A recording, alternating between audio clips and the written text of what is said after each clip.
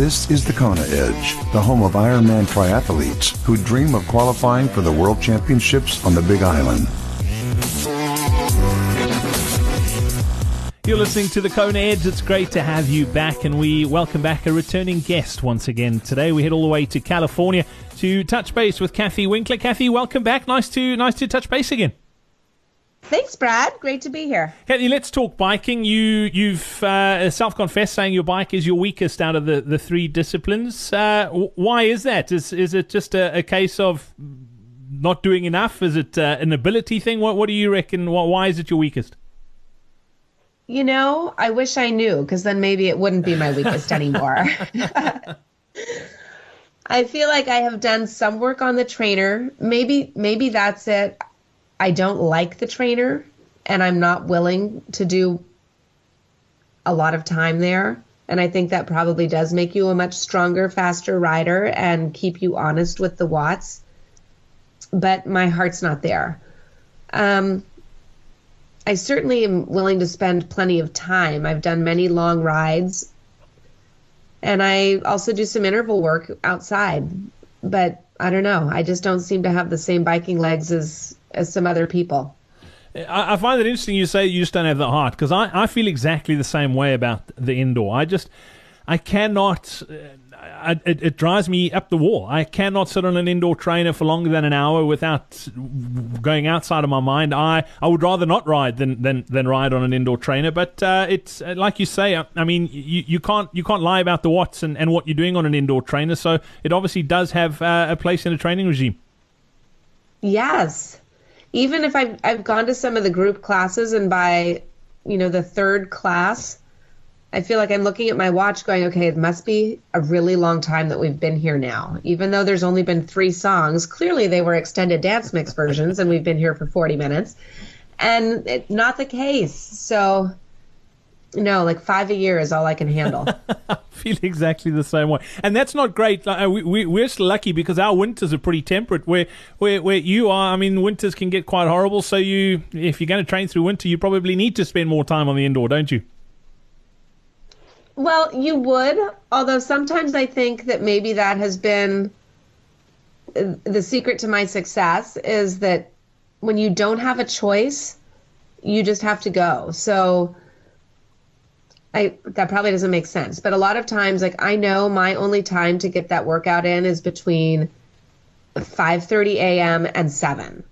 And so I used to always have a girlfriend, and we would meet at 5:30, and it's dark, of course, in the winter, so you don't know what the weather's like. But you told her that you would meet her, and we both had young children, so I couldn't call her. This was sort of pre-cell phones. You couldn't call because it would wake up the kids. So you just show up there no matter what. And sometimes I'd walk outside, and I'm like, oh, drat, it's raining. Like, oh, well, gotta go. I guess we're just going to ride carefully and slowly. And I don't know that the workout maybe was the best then, but the mental training was stupendous. So when that's your time, you make the most of it. And it's cold or it's wet or it's windy or whatever. You can't choose your days. Some people would say, it's so windy. Why are you riding at this time? I'm like, well, because the swim meet ends at 1 o'clock.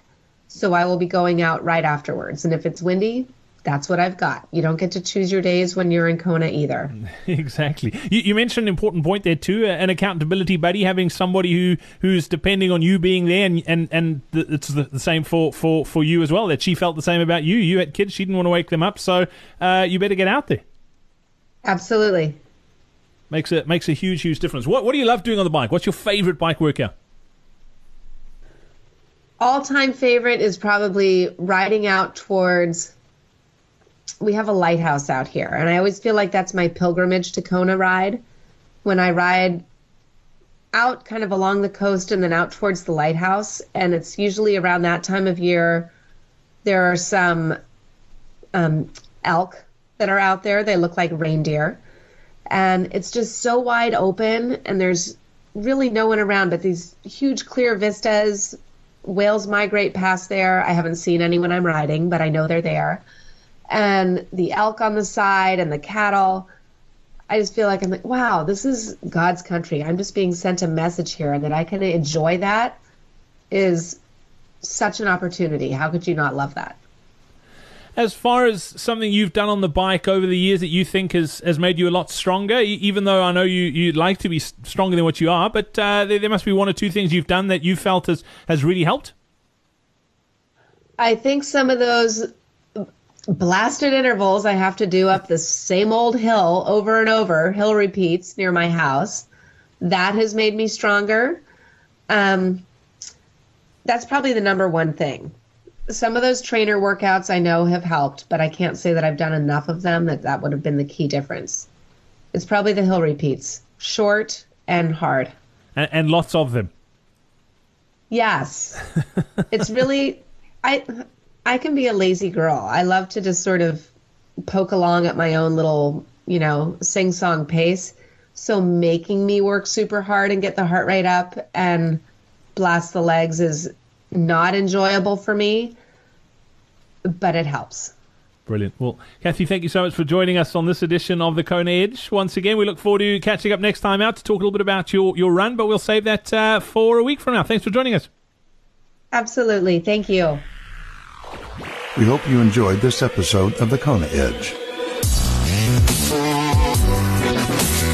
Run like the wind. Our next free online running seminar is happening soon. Sign up now on thekonaedge.com/running seminar.